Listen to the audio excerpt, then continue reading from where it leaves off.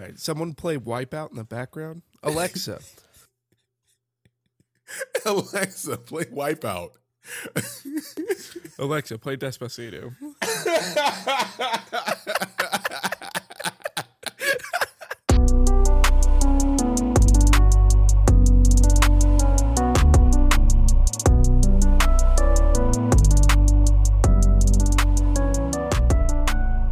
Welcome to Casuals of Runeterra, episode 38.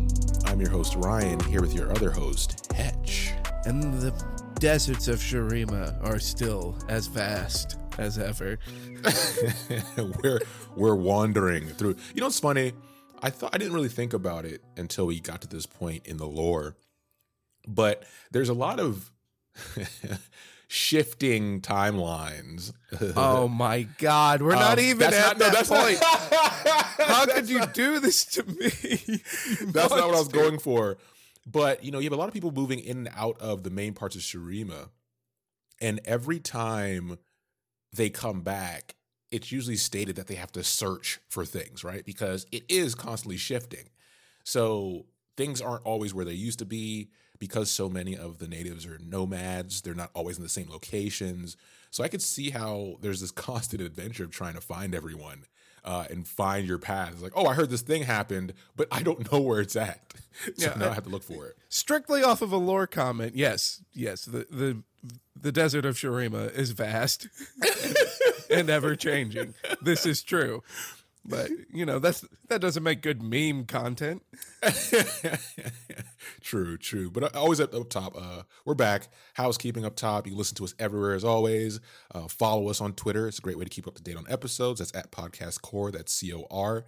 And you can send an email to the same name at gmail.com.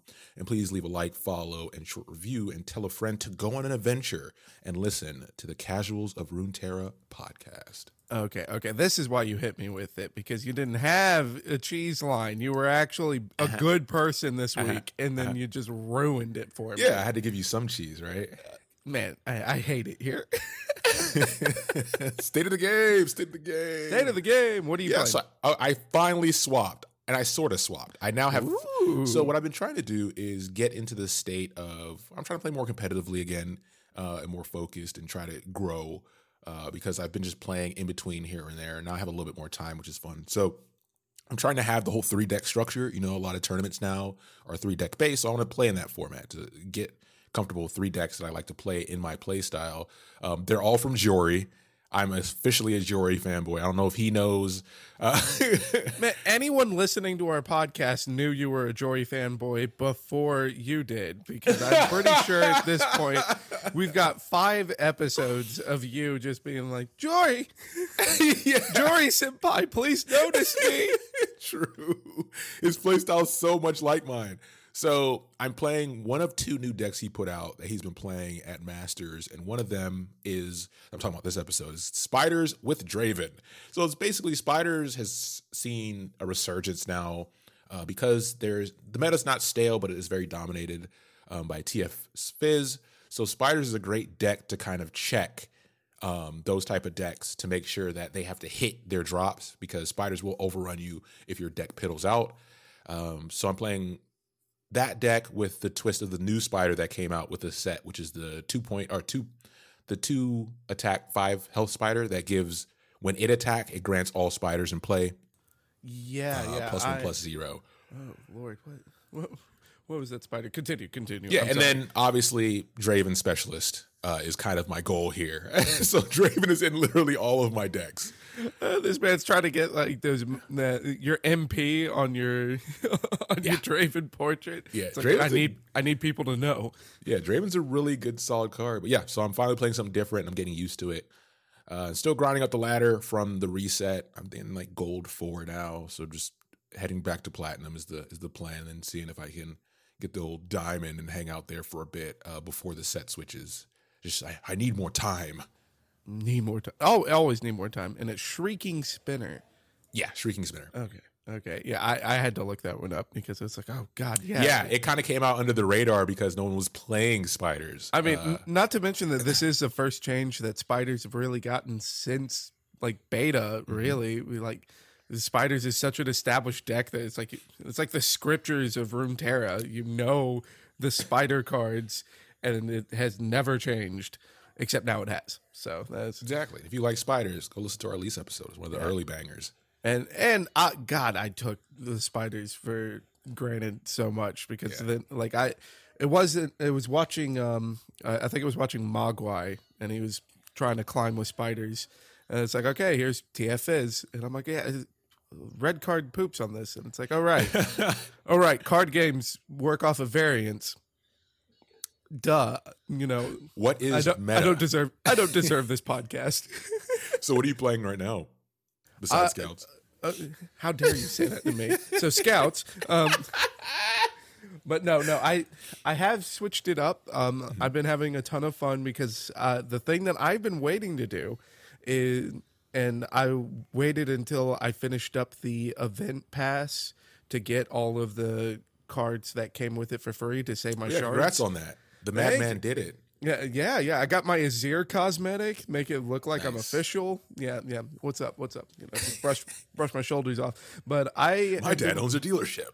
I have been playing around with Shurima deck only. I am restoring the Sun Disc, baby. Solo Shurima. Yes. Right now, the list that I have been playing with is still mostly a focus on the predict cards because predict is just good. Yeah. Not to mention that even if you're not doing all of the predict cards, just being able to tutor the top of your deck whenever you have the opportunity, combined with the 3-drop Kahiri, getting a 3-mana 4/4 on curve is usually just always a good place to be. Yeah. And as someone who is a degenerate Demacia player, I am very happy to have my bear back in his full glory in the form of a 3-mana 4/4. But I have switched it up a bit to do a lot more vulnerable and Renekton because the neck boy is angry. Neck boy is angry. And I talked about it when we did our Renekton episode, so you can hear me gush about it there if you want, which was the dream of getting the restored Sun Disc and having a 10/10 fearsome trample for 4 mana. Like, yes, I will sell my soul to try to get this to happen. So that's what I've been doing. Sell your soul for the right cause. Them's the rules. Them's the rules. So this takes us into our topic of today, which maybe we kept it a little bit of a secret this time. Usually we give away the game immediately because we're so excited.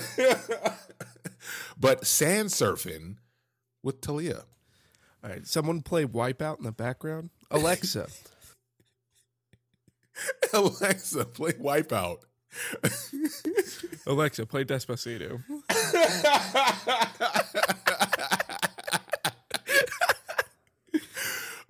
So we're going to start with our spell today, as always, as we do every day, try to take over the world.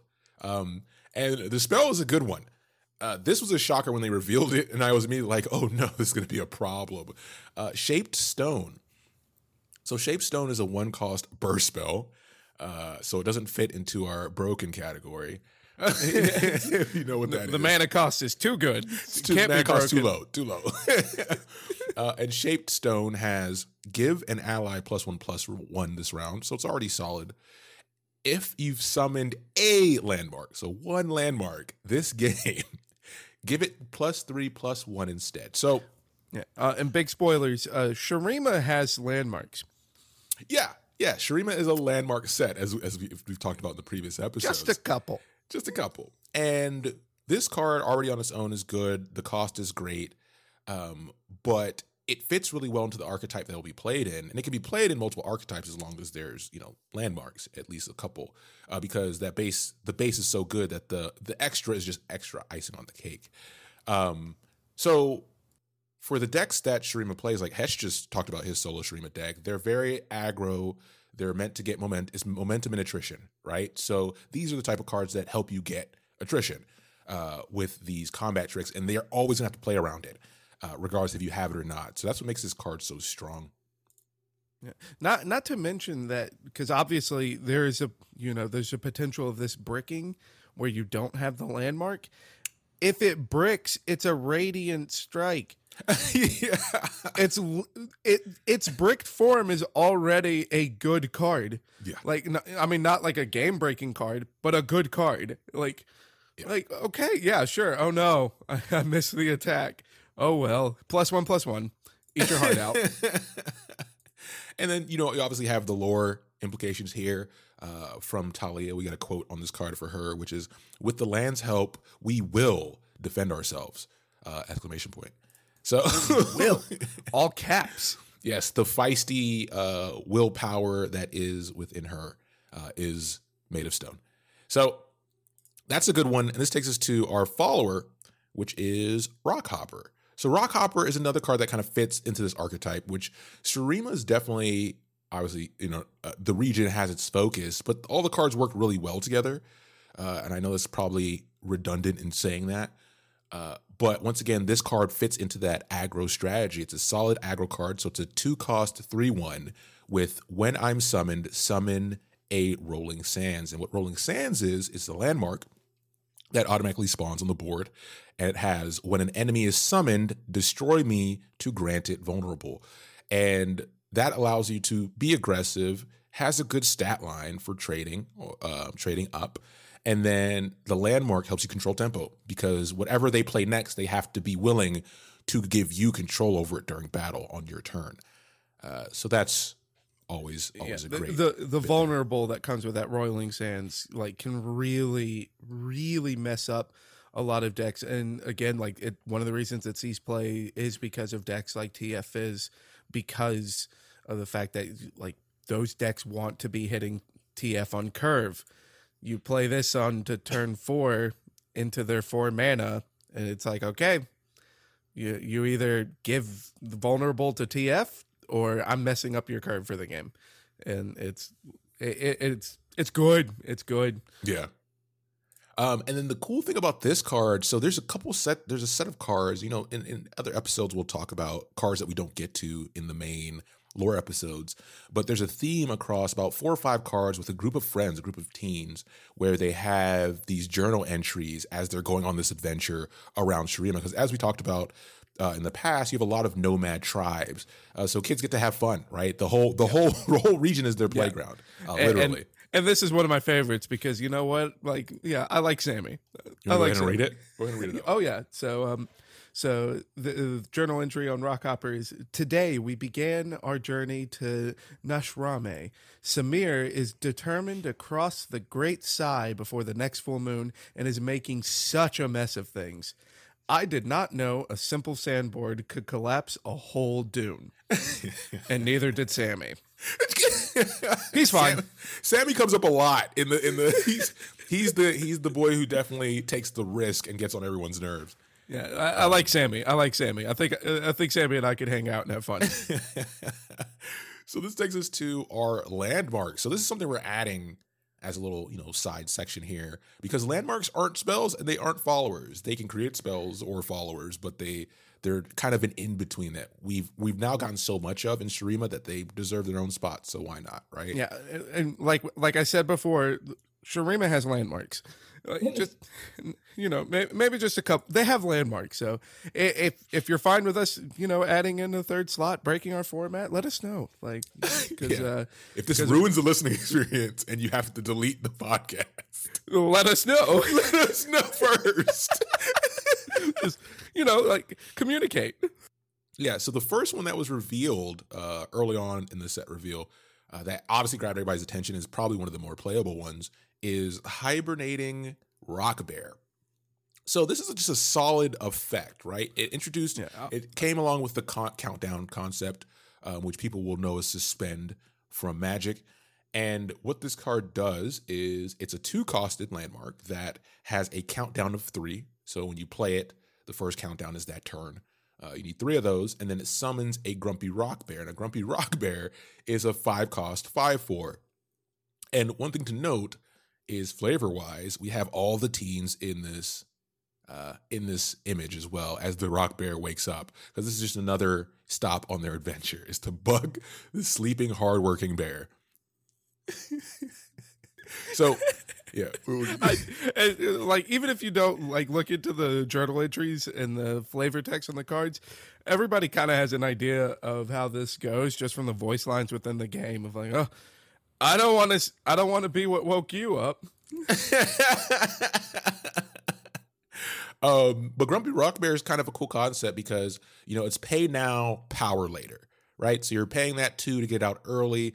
And the benefit of power later is that mana that you get, the efficiency of that 5 costed 5 for, your opponent has to interact with you at some point, right? They either have to interact with the landmark or they interact with the creature at some point. And in that time frame, you get the space to have leave up reaction mana, right? You can bank mana, spell mana, just have mana up so that you can make that even more difficult. And that's the point where you essentially get some tempo back. So you're giving up a bit of tempo for a lot of tempo in the late game based on how this archetype plays out.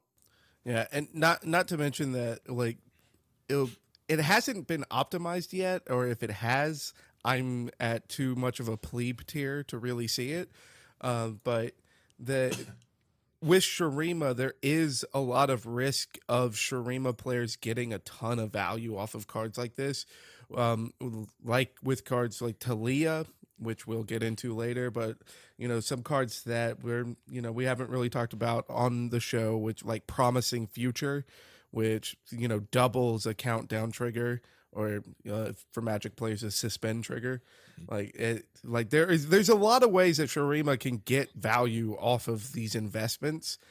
So it just plays such a risk that like you always kind of have in the back of your mind of like, okay, is this guy a degenerate? Is he going for it?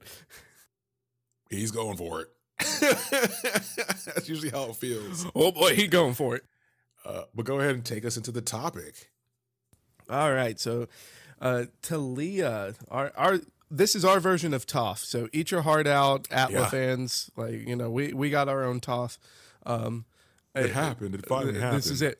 This podcast is about declaring war on the Atla fan base. And obviously, it's Talia or Talia. Which one do you think would fit Shurima, like Shuriman pronunciation? So whenever I don't know things, I always default into like saying it in Spanish in my head. Okay. So which would be Talia, or it would be Talia. Yeah. But who knows? I think we'll go with Talia. Yeah. No, I'm fine with Talia. I'm fine with Talia. Like I think that one just kind of fits the American tongue better. Yeah. And I know I go back and forth constantly because I get confused in my brain and I don't know what I'm trying to say, and then I speak gibberish. So yeah, I tend to go with the hard sounds for Shurima because you have Renekton, you have Nasus, you have Azir, you have Xerath. Like, so I'm like, okay, that fits it when you look at it that way. Yeah, but as you were. All right. Yeah. Let us know. Like, tell us how to say it because we don't know anymore. No, we commit. All right. So Talia is, we're going to go obviously from kind of the beginning with her story since she is so young, but she is born to a group of nomads. So to a nomadic tribe of the Shurima deserts. And she's born kind of bordering the Acathia border. So Acathia is not something that we're going to have a chance to talk about on this show too much. It is a region in Runeterra, and back when Shurima was getting teased, I kind of started kind of trying to hint. It's like, oh, maybe they're gonna give us Rengar, so that we get Acathia coming up next. But that's not the region we're talking about, but that is what Acathia is. All right, so just to give you a little bit of context there. So this nomadic tribe, they kind of stay near that border, and it's a tribe that their main export is goats. So Talia's parents specifically is a goat herder, and her father and her mother is a weaver. So from a very young age, Talia is growing up in an environment that's constantly on the move, and she's always outside in the desert tending to the goats with her father. So even when she was a toddler, she is helping out with the goats, but she's always been attracted to the earth around her. Where a lot of people just see beige, she sees a whole myriad of colors that is hidden beneath the sands within the earth.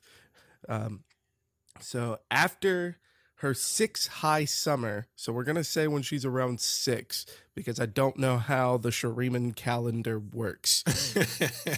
So when she's about 6 years old, Talia ends up walking, or kind of wandering away from the nomads, from the tribe, because she's in search of a baby goat that got away from the herd.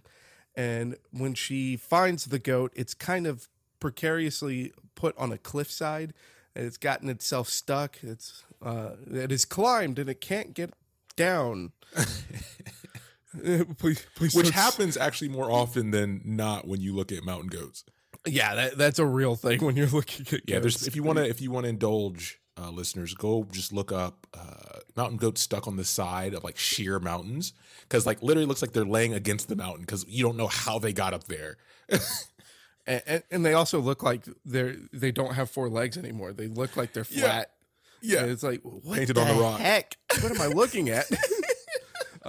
So she finds the baby goat kind of precariously set up like that, and this is when the magic of the earth calls to her, and she ends up putting her hand on this sheer cliff face and answering the call that of the earth that is just reaching out to her. And this is how Talia discovers that she has the power of earth weaving. And all that anyone of the tribe knows is that her father, going late into the evening, worried because Talia hasn't returned, finds Talia with this destroyed cliff face around her, and she is buried under loose rocks and sand. And but not crushed. It's just like she's debris. Buried. And one of the ways that to picture this in your mind is like, because obviously like your brain kind of goes to like a disaster scenario, but the buried that she's under is like someone made a blanket of earth and tucked her in. So weird, but Talia is fine, but she is running a fever. We do get into a little Fire bit mage into that. confirmed. Yeah, like call Demacia. The Talia hunt begins. And with Demacia, like with the Lux episode, like that whole idea of running a fever and like your body adapting to these powers, we talk about that. But the callback. Listen to the Lux episode. Hey, we didn't talk about that super early because Hetch has a problem. The first episode. I know what I like. I know what I like. So obviously Talia gets taken back to the tribe, and they take her to what they call the village grandmother, which I'm assuming is the wise woman, and it's one of the only other characters of this story that's named in Babajan. And Babajan is telling the family that, she's running a fever, but she's fine. She was protected by the Great Weaver. So it's a combination of this whole new discovery of what she's capable of doing, and the village elder, the wise woman, in essence, assuming that Talia didn't do this, that sets in Talia's mind of, this is dangerous and I shouldn't let anyone know I can do this. So Talia ends up living her life hiding her powers away from the tribe. And for most of her childhood, this is kind of how she lives. This is a status quo of her hiding her ability to stone weave away from everyone until she comes of age to take part in the ceremony that this tribe goes under, which is like a great dance to the Great Weaver. So what the children of this tribe do when they come of age is that they gather up tools and artifacts, but essentially just items of importance to themselves, and they perform a dance in front of the whole tribe, revealing the gifts that they have and what they bring to the table of the tribe. And it is at this ceremony, at the end of the dance, that someone steps up and becomes the mentor to this young adult to teach them their craft, and this is how like all the crafts go on throughout this tribe. Talia, she knows how to weave because of her mom, and she's a great shepherd. That ain't her gift. Her gift's a little different, and it is during this because obviously there's a bit of a kind of ritual to it, and so they do take a spiritual feeling with it because it goes to the Great Weave. So Talia kind of loses herself in this dance at her coming of age, and she ends up stone weaving in front of the entire tribe. Do you imagine in the background as this dance is happening, the beautiful animation that we get from Riot and Eminem's "Lose Yourself" plays in the background as her powers reveal themselves? Not Eminem's "Lose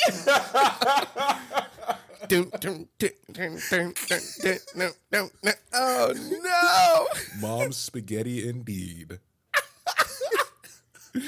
Oh, okay. So yeah, that's the canon now. Riot, give us the animation. If you don't, go ahead and get the rights to Eminem's "Lose Yourself." We will find you.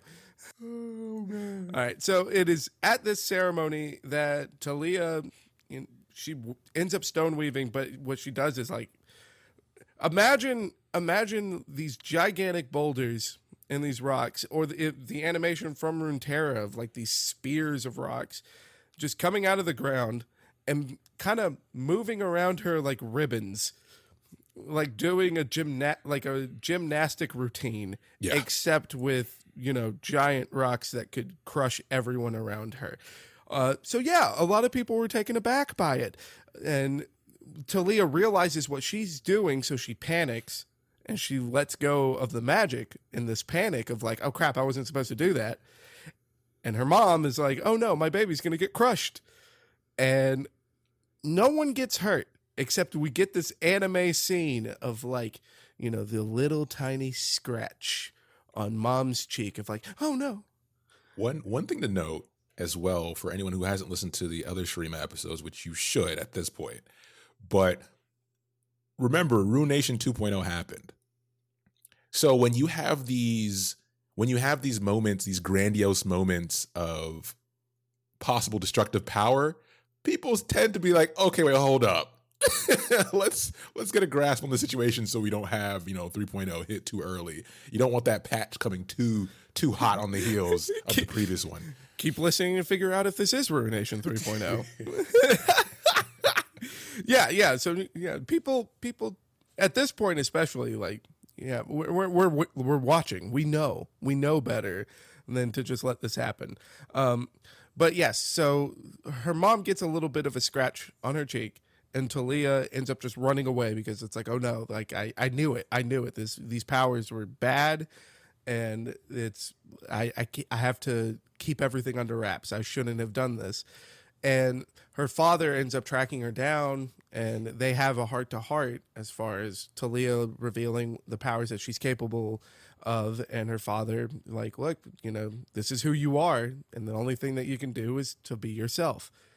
And that is the heartwarming lesson, and it's the last heartwarming thing we ever get in Runeterra. Yeah. That's just how the lore goes. Like, heartwarming doesn't make a good story all the time, but so she gets that encouragement from her father. She returns to the tribe and completes her ceremony of coming of age. And obviously, this is a power that no one has seen in generations.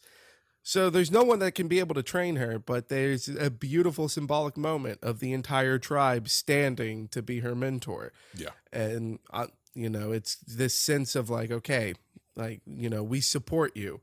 We can't help you, but we support you. I'm only a builder, but I'll help her. And you have my sword. And you have my sword. And my axe. So Talia, she takes this encouragement and she goes on actually leaving the tribe this time. An adventure. Like, and it's about to get serious. And now she's on an adventure to find herself a mentor. And no, it can't get that serious, Ryan. It can't get that serious. So she finds her first group of people to lead her to a mentor. And it's a Noxian regiment moving into the deserts. Okay, never mind. Yeah, it gets that serious right off the So bat. wait, so we have a disclaimer here. Since we haven't got to the Noxus region in any significant matter, and we know we probably got some hate for it, there's a lot there. We're starting to get forced to get there. We'll get there in due time. One thing to note, though, is that she's going towards Targon. She's pulled towards Targon because Targon is a mountain, right? It's this mystical thing, which she's being pulled to. But then there's a little like dangling, bell in the distance, and it's a Noxian war group or contingency. It's like, hey, no, come hang out with us. We smoke cigarettes. Yes, and of course she's heading towards Targon because the only teacher that she can think of is the Earth that's calling to her, and there is no place more magical in the Earth than Targon. Yeah, but yeah, she runs into a Noxian regiment on the way, and it's a Noxian regiment is obviously a military group, but the Noxians are like, no, like we are all over Runeterra, and we value the study of magic. So if you come with us, of sorts. if you come with us, we will be able to find you a teacher. Mm-hmm. And Talia, this is the best offer she's ever gotten, and it happened so soon. It's like, okay, yeah. And she's still young. Keep that in mind as well. Yeah, she's still young, and not to mention that, growing up in a tribe, like constantly on the move, like all you have is to trust people. So she ends up going to Noxus. And here's the big spoiler of this story is that she's not really into the idea of politics, watching every detail of words being spoken, and a military nation. So this is going to go okay. So meritocracy, good. Military driven. Oh no. Oh no. Oh boy. So it is within Noxus that she's constantly being moved between different courts. So going from noble house to noble house, because at this point, the regiment that brought her back is kind of parading her of like, hey, check out the talent that we found, with under the guise of, yes, we'll find you a teacher. But really all they're doing is trying to get funding from a noble house so that they could go back out on the campaign to obtain glory for Noxus. Is this when we finally end up going to Noxus? Is this our connection? Stay tuned to find out. The answer is no. But the thing is, stop enticing them. All right? We can't. We giveth and we can take it away. I'm deceased. So it is within these noble houses and getting passed around that Talia does end up kind of sticking herself to a teacher, and what she stuck herself to is to someone who is a Navy captain, and the promise that he has is like, look, I can't teach you how to use your magic, but my ship is called Across the Seas, and it is in this new land that we're conquering that you will find a teacher, because everyone there has connections to the world of magic that you have connections to. Obviously, he has no idea what he's talking about, but it's like, okay, you seem all right. Like, this seems on the up and up because you're the first person honest with me. Yeah. You're telling me that you can't teach me, but you can find me a teacher. So I'll go with you. So she hops on this ship and they sail to Ionia. Huh. It's weird how they keep ending up there. Like it's Poland. And, like if, we got a couple episodes with Ionia and our only Noxus episode with Riven.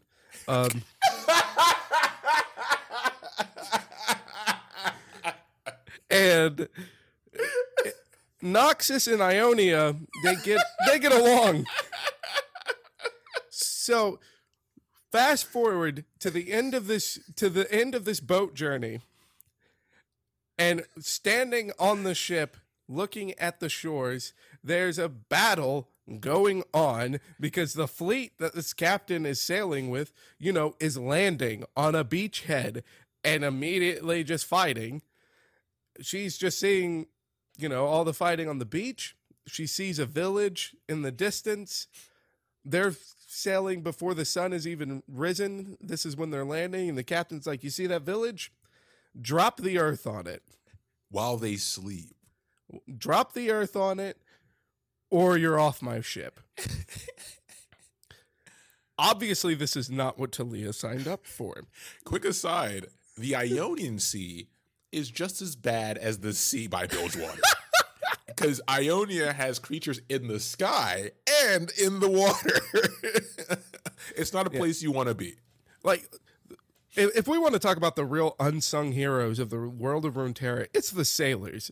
Because it does not matter where you're sailing, you're just screwed. If you're on a boat, you're absolutely screwed. And because, like, even if it's like, oh, Freljord, your boat might make it out. Yeah. It might freeze in place. Who knows? We don't know. Like, you're screwed if you're on a boat. So the unsung heroes. And so Talia is looking at, these huts, and, she grew up in a village. So she's aware that it's like, I don't even see smokes from fires. Like, these are people that are asleep. And Talia's like, no, I'm not doing that. I'm not dropping the earth. So she gets escorted off the boat.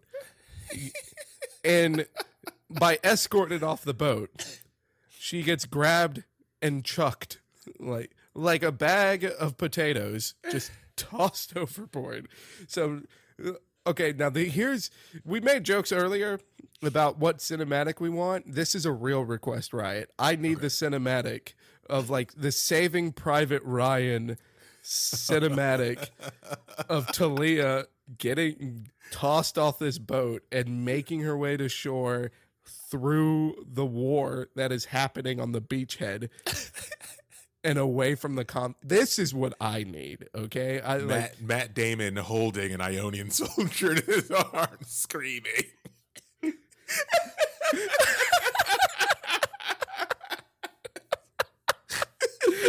Yes.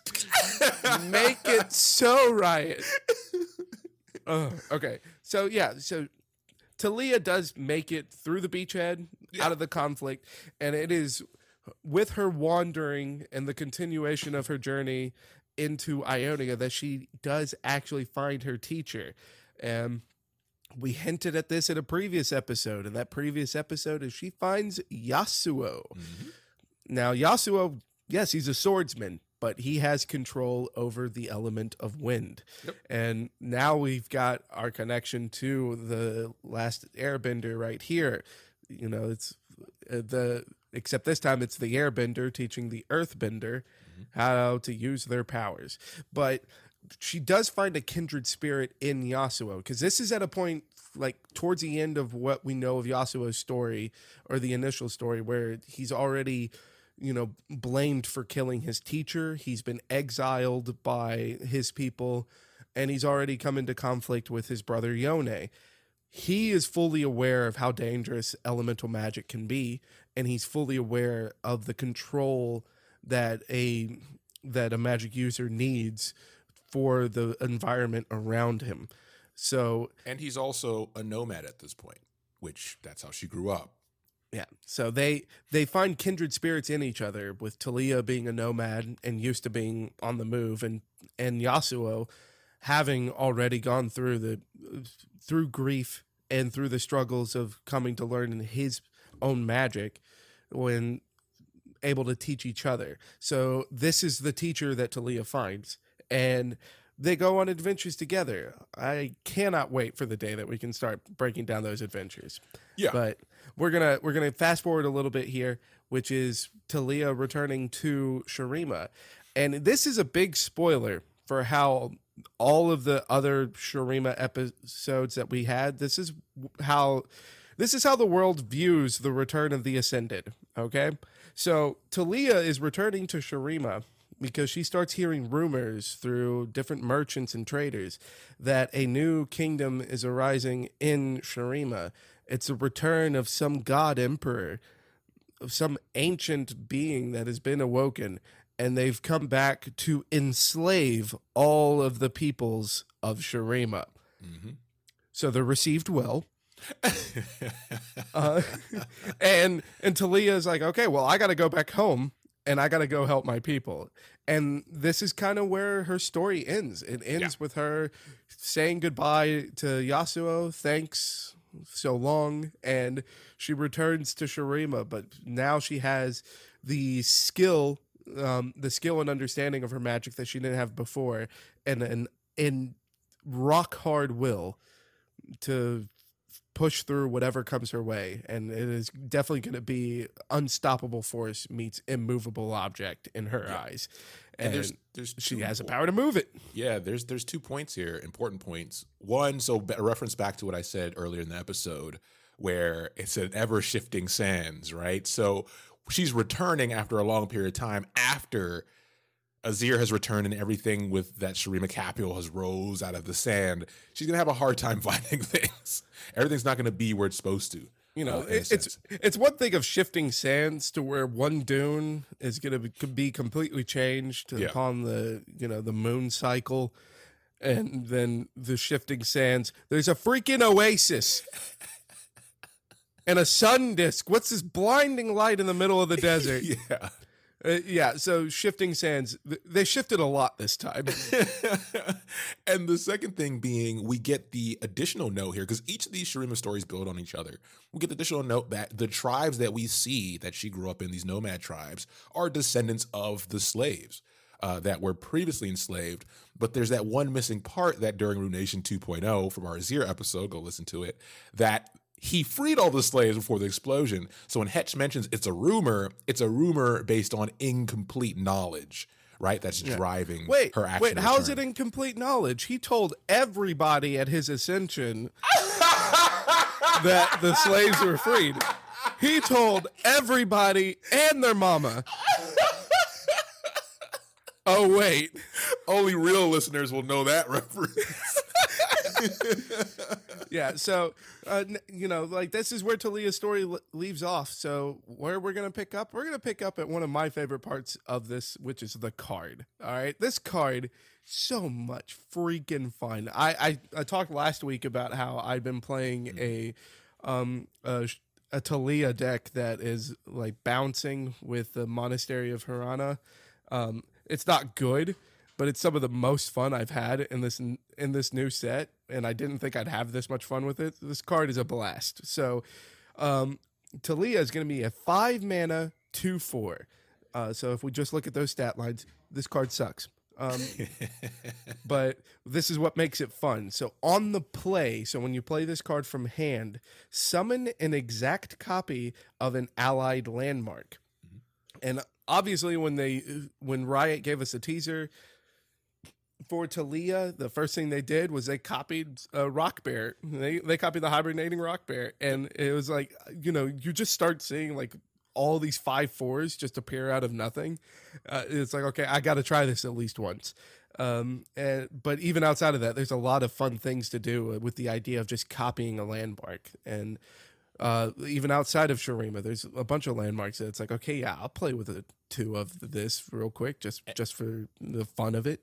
And one thing you'll see people doing is because, as we talked about with the mana cost of hibernating Rock Bear, it's a 2 cost, right? So if you play it on 2, by the time Talia comes out, he's already a bear. So some people are delaying it by a turn. So there's that incentive to delay it so that you play her before that turn that he turns in, because it's an exact copy.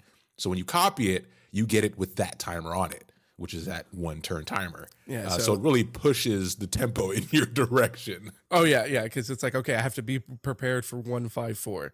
I now have to be prepared for 2 5/4s. Oh, boy.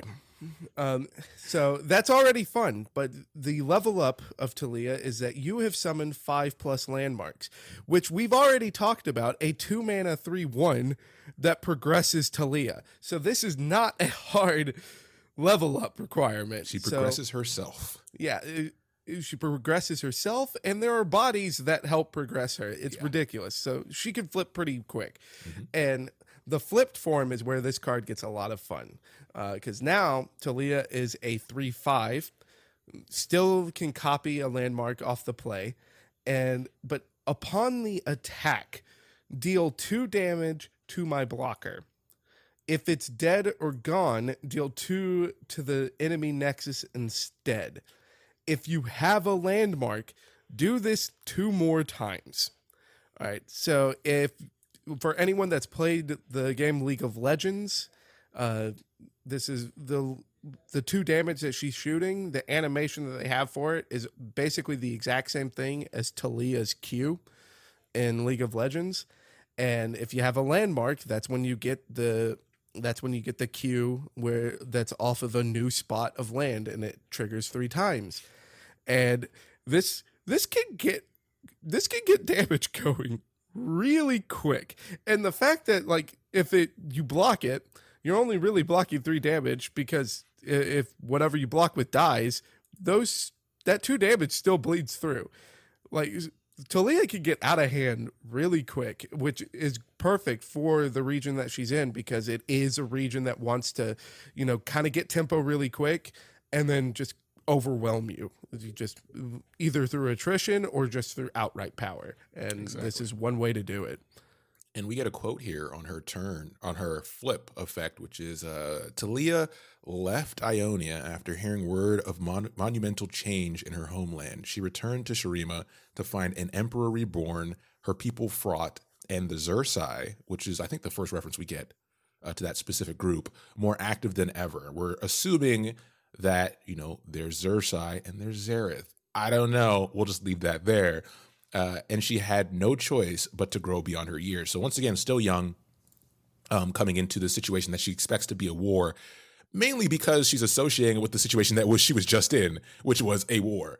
So it's not too far flung for those to be connected. Yeah, man, and because obviously we haven't truly talked about Xerath. He does appear a lot in the Azir episode because their stories are hand in hand. Yeah. But could you imagine hearing all those rumors about, hey, these people just want to make us slaves, and then the first group of people that you run into are the Xerxai?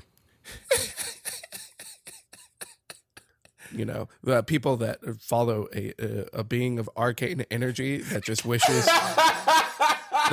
to enslave the world.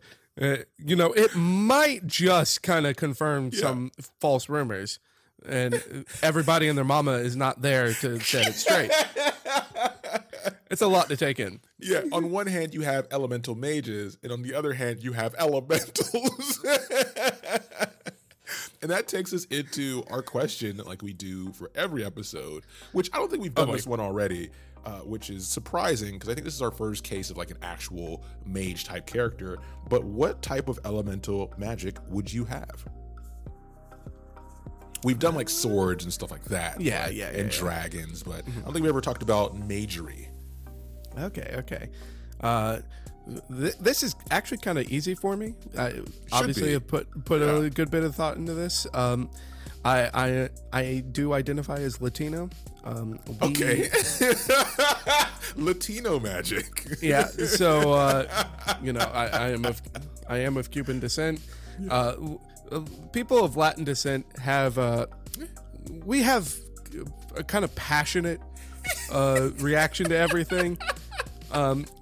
And our reactions usually tend to be in the extremes, one way or the other. So I think fire. Yeah, I'll say fire. No particular reason. Caliente magic. Caliente. I quit. So I think from my earlier statements as well, I already have an answer to this. I mean, we both. If you've gotten this far into listening to our podcast, you understand how steeped in fantasy we are. So mine is ice magic. I've always liked it. I've always liked characters that manipulate ice in any way. I've always liked ice swords. It's very flexible in my opinion. I hate the cold, even though I'm Canadian. So there's a little bit of mix up there. I think there's still a connection, like your heritage as well to yours. It always blows my mind because one, this does not surprise me at all. Yeah. I can handle cold. I just don't like it. Yeah. It's like, one, this doesn't surprise me at all. And then two, like every time, like even when we're having personal conversations and we get to this of like, oh yeah, I like ice mages and stuff. Then all you do is give me reasons of why you don't like ice. It was like, oh yeah. And it's like, no. Like, I can't wait until we do the Ashe episode. Ashe is a real queen. Let me tell you about how much I hate Freljord. Like, what the hell, man? Listen, you're not wrong. And with that, Thanks for listening, everybody. We'll be back soon with the next episode.